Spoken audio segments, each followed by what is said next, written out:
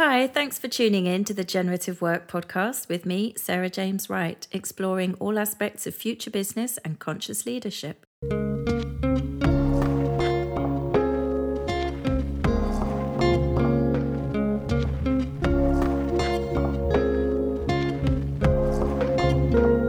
So today we're going to be talking about presencing or connecting, really the art and practice of being.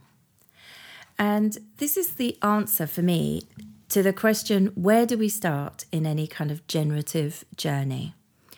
Really, we start by stopping.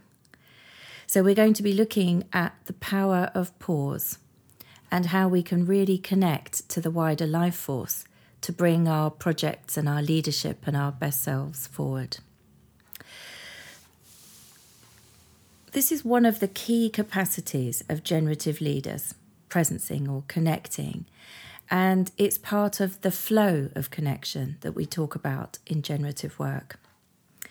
And whether we're working with an individual or collective, most of the time the systems that we're working with, when we come into contact with them, they're kind of at breaking point. They're working beyond their natural capacity. And if it's an individual leader, often you notice that in terms of their health. They're tired, they're stressed, they're overwhelmed, they're doing too much. And with a team, there's often a culture of overwork. They're trying to do more than they can actually comfortably do. So when they come to us and say, well, I'd like to change X, then the first thing we must do is build enough capacity into the system for there to be any kind of change process happen. It's worth mentioning, I don't even really like the word change, but we can come back to that another time. But when you start, any notion of learning and discovery about what does becoming generative mean, or I want to do this in a particular way, I want to work more generatively. If you're already beyond your natural capacity, how can you really learn and grow and change? There's no space to discover anything new. And in fact, in that state, if you come and bring an idea, it just actually feels like you're pushing more expectation onto an overworked system. And really, you can't give from a place of lack. The first thing you need to do is to find a little bit of time and space to embrace the new. You just need to stop. Time and space is something that we're going to come back to again and again. They're part of the really key principles of living and working generatively. And when I was a kid, I had one of those games where it's like a little square with tiles that you move around and it makes a picture or a word or something, and there's always one tile missing so that you can juggle the letters or the picture around and make the whole. And I think systems are like that too. If all of the tiles were filled in the game, nothing would be able to move around and I wouldn't be able to discover the picture inside. Systems are the same. Unless there's some space within you as a leader or within your team, how can you really expect yourselves to go on a journey of discovery to find out what working generatively means? So we create some capacity to explore. And it's also true that working in this way is very different from working with the old mindset. It's really about discovering joy and kind of natural movements and flows. It's not about efforting. It's not a chore. It's not work in that sense. It's work in the sense of our life's work. It's a joyful, enjoyable thing to do. And this sounds simple, just to stop and make some space to bring the new in. But actually, it's often one of the hardest things for people to do. Most of us lead lives that are completely overstuffed with obligation and responsibility and expectation. And we've lived in that way for so long. We're a little bit addicted to the struggle and the busyness, and it can be really hard to stop. So one thing is to acknowledge how difficult it is to do that. So I'd say don't underestimate it. It's something I'm still working on, almost on a daily basis, really about learning to do less. But the first thing we need to do is to stop acting crazy and begin to notice the space around us. When we carve out some time and space, we can just stop. And there's nothing to do. It's in that space, it's not a doing activity. It really is around non-doing. It's around being. And when we begin to do that, we start to see ourselves within the context in which we operate, whether it's our family, our home life, our relationships with friends, loved ones, whether it's the work environment or the wider world. We start to see ourselves as part of that bigger picture. We begin to look at ourselves from the outside in, as opposed to just being so caught up with whatever task we're engaged in at the time. And when we expand the frame of our lives in this way and begin to see ourselves as something larger, we begin to connect to the deeper life force itself. And you may wonder, well, what is that? And really, I'd say about that, well, what is it to you? I don't think it matters how you experience or define that. You might have a spiritual understanding of it, or a scientific understanding of it, or just an everyday experience of it. It really doesn't matter, but there is always something larger than us around us. And if we slow down and practice being instead of doing, we begin to have an awareness of that. We begin to see life itself at work. And nature is great for this. It gives us an idea of how life is just doing its thing without us there, without us having a plan or making an effort or keeping on task or any of the other which ways that we put pressure on ourselves. Nature just happens.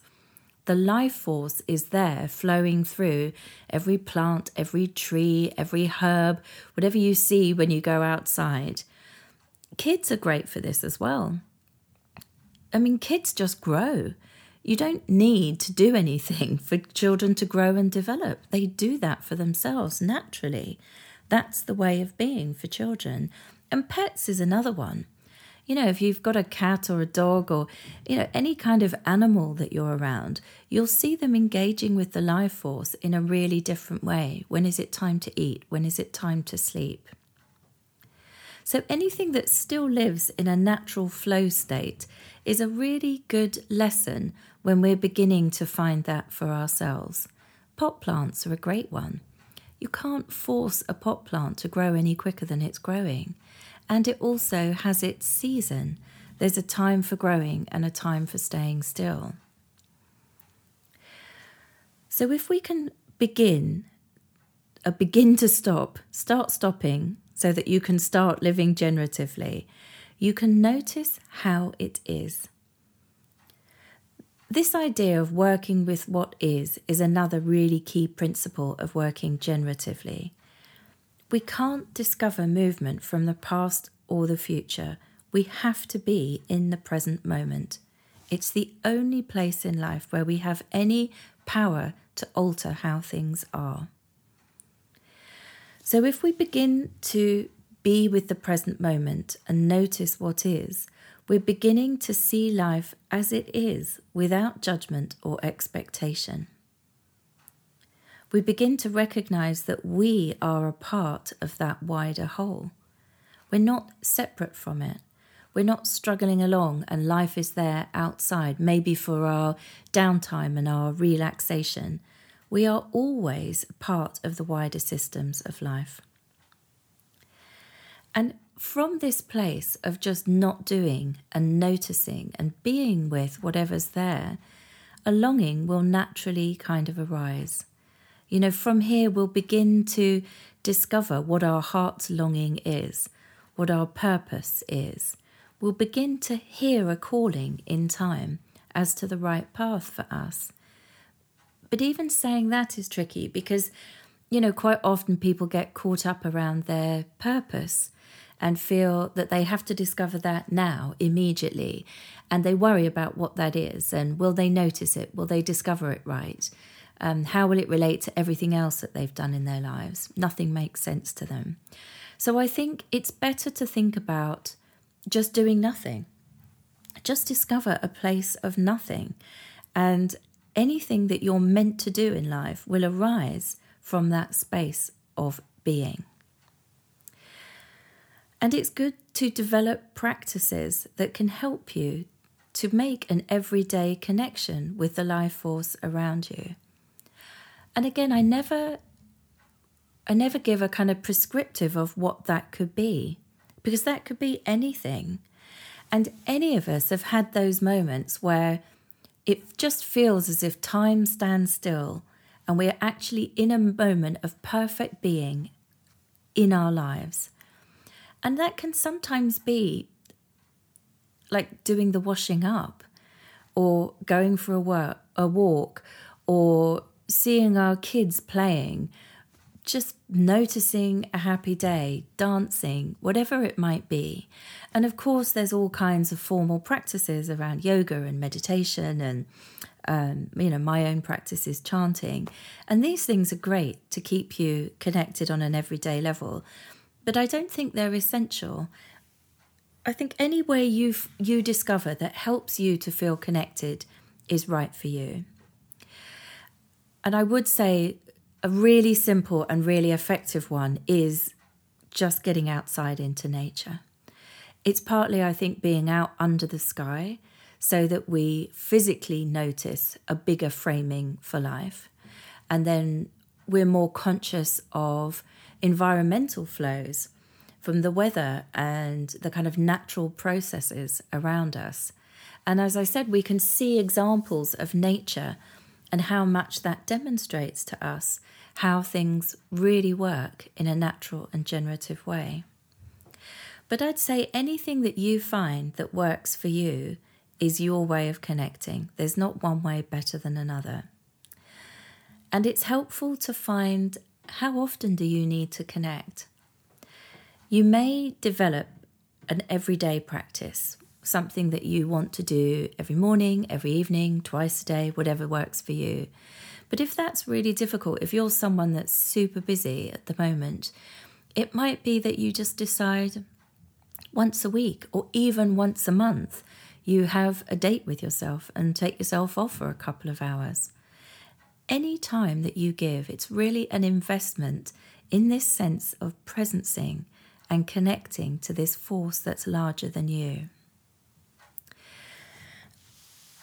And this is a really important way of making the shift from ego to eco sensibility. And that language is specifically used in Theory U, which if you've never heard of before, you will hear a lot more about it on these podcasts. It's a system of change management that arose out of MIT. In fact, they have a book called Presencing that I would recommend. And they did an extended study on really capable leaders. And one of the things they found was their ability to stay ahead of the curve and to adapt their business to changing environments. And they discovered that all the leaders that could do that could pivot quickly and keep their business flowing, all had some kind of presencing practice. So whatever that is, whatever way you choose to connect, it doesn't matter. But this practice of checking in and acknowledging that you're part of something larger is a really essential first step to working generatively.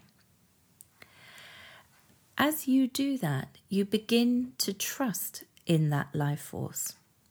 And the space that you get can actually produce really incredible results, particularly around clarity and decision making. If you're someone that struggles with that, you can find it's really helpful just to have a bit of prescribed downtime. And it doesn't mean sitting on your phone, watching TV, possibly reading a book, but I'd really advocate for actual nothing doing. Find yourself a way of just lying on your bed, even if it's 10 minutes, 20 minutes. Just explore having space. And a client of mine worked with this. We'd been working together for quite a long while, but she was still having problems around decision making. And if ever there was a decision that she needed to take, it felt as if the volume of possibilities would overwhelm her. And she would get caught up in trying to decide the right thing. And it was a pattern that had been with her for a long time, this idea that we've got to get it right. Many of us are working with that pattern. So we really struggle with the fear of getting things wrong and making the right decision. And so after some time, we really managed to include this practice once a week for her, to just take a morning, or as much of a morning as she could. She was also a single mum of a young child, so she had a lot to contend with to find the time and space. But to sit in a little bit of meditation, whatever felt right to her that day, but just to sit and allow herself the space of not thinking, not deciding, not doing anything. And it was kind of no surprise to me, but a great surprise to her, that after a few weeks of doing this, things really began to move and flow in her life, particularly around decision making. And in fact, we began seeing each other less in the coaching relationship because she was able to handle more of her own life and her own choices, just as a result of putting space in. Just that simple thing had a really tangible effect on how she was. There's another aspect of this that is very relevant to working generatively, and it really speaks to the ego to eco shift. When we see ourselves as the center of our universe, and everything that we are doing requires our effort, we're making ourselves responsible for everything that happens in our lives. And the truth is, we're not. The truth is, life does most of the work for us. We're breathing in and breathing out. The body is functioning. Life just happens. And we've ended up, particularly in the modern Western society, but pretty much now globally, in this habit of feeling that we have to control everything, including nature, including life itself. I think it comes really from in the Victorian era and, really the age of enlightenment and the kind of prioritization of reason, as at that time religion was waning. People no longer trusted in God, and they were beginning to trust in science and feeling as if nature was something within man's control. And I use the word man deliberately in this context because it was very much about men doing this at that time. So this idea that human beings have dominion over the natural world has resulted in the horrendous situation we can see in the ecosystem at the moment, and the amount of pollution and the overuse of resources in our planet. But I think in small ways, all of us are still operating under that notion day to day, that we are in control of our lives and everything we do is by the force of our own will. The reality is that life flows and we're a part of that flow, and sometimes we can flow with it and sometimes we can fight against it. And that seems to me when we're really efforting, when we're trying too hard, when we feel like we're stuck, when we feel like we're trying to change and not getting anywhere, that is a clue that we've gone back into our small self, our ego. And the notion of the ego is really that which separates us from the whole, that which individuates us from the whole of being. So the move towards an ecosystem way of being allows us to be a part of that whole. As it flows, as it grows, as it goes on its way, we can just go with it.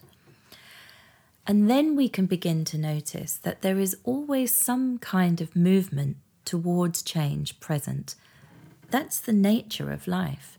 We don't need to do anything for us to see that. We see that in our pot plants and our children and our pets. We see that when we're out walking in nature. The nature of life is to grow and change. And that's in us. That life force is in us too.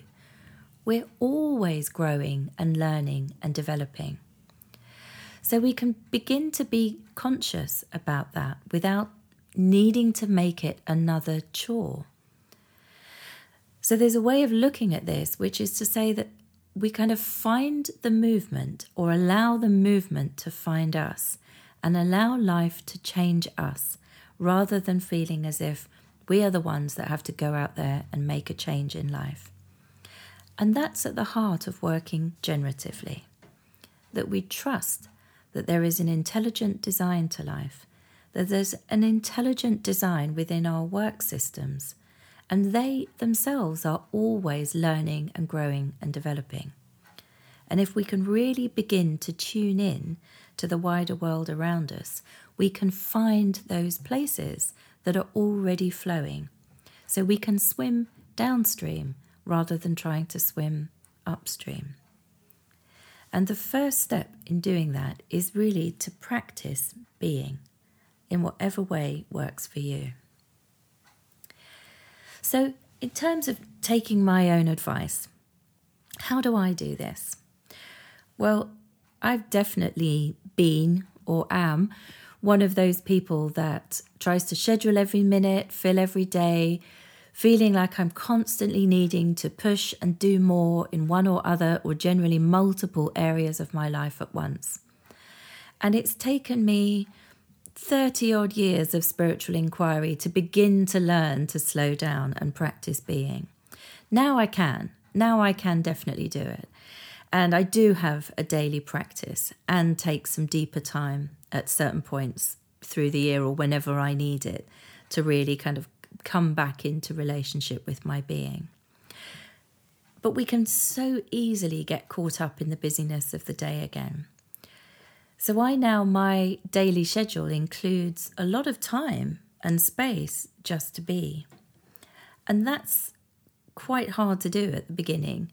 And it's still quite hard for me sometimes to fit in. I look at the amount of hours I'm working in a day, and sometimes it doesn't feel enough because I've fitted in a walk in the woods and some yoga and some meditation and so on. But it absolutely makes a difference to how I feel. So I can get completely knotted up with work in the course of a morning and feel stressed and as if my head's going to explode. And if I go for a walk at lunchtime, all of that just melts away. My energy levels come back up. Generally on the way up, it's good for me because I live near a hill. So my walk is generally uphill on the way out and then downhill on the way back, which is just right for me. So I can make some more physical effort as I stomp up the hill and get rid of any stress I've acquired during the morning. And then there's a moment where I get to a great view at the top and I gain my perspective on life again. And then on the way down, naturally, the afternoon's work starts to kind of draw me towards it. And I begin to have ideas about what I might want to do, or just the creative flow starts to kind of arrive in me without me trying to do anything. So by the time I come down the hill and I'm ready for my afternoon, my energy levels are reset. My head feels clear and I'm ready for the afternoon. And my own practice, my daily practice is chanting. I have a Buddhist practice, and so I chant generally twice a day, but I don't beat myself up if I don't manage it twice a day. And there's odd little everyday things that really work for me. Like I love filling the dishwasher. I hate it when the rest of the family do it because they never do it in the way that I like it. Not much of a control freak. But what I love about it is that it's my jigsaw puzzle. And I like to fit in as much as possible. I like to get the plates just right so I know they're going to be washed from underneath and be really clean. And so in the morning when I come down and unpack the dishwasher, I can really enjoy that morning ritual. And I like to do it as quietly as possible. So I can mindfully unpack the dishwasher and later in the day, mindfully pack the dishwasher.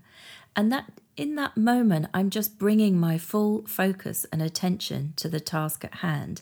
I'm really present to that task, even one as humdrum as emptying or refilling the dishwasher.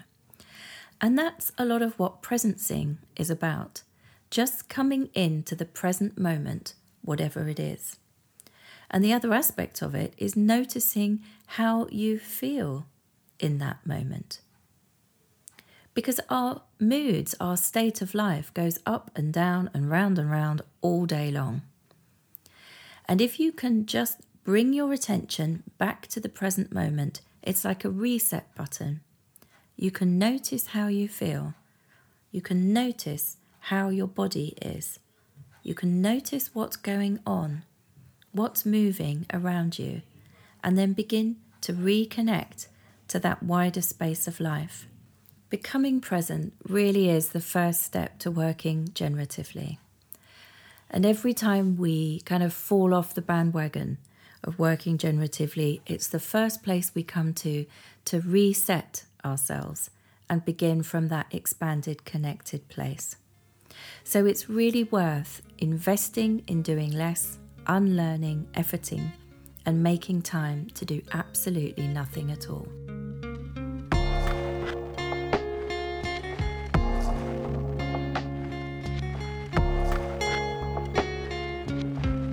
So thank you for joining us for this episode of the Generative Work podcast. And what did you think? If you have any questions or comments, it would be great to get your feedback. And if you would like to come on and ask me 3 questions about generative work, we'd love to hear from you. There are links in the bottom of the description for the email and website where you can get in touch. We're looking to build a truly collaborative community for people interested in working generatively, so all ideas welcome. And we look forward to exploring another topic with you next time. Drop us an email if you'd like an update on our next podcast release.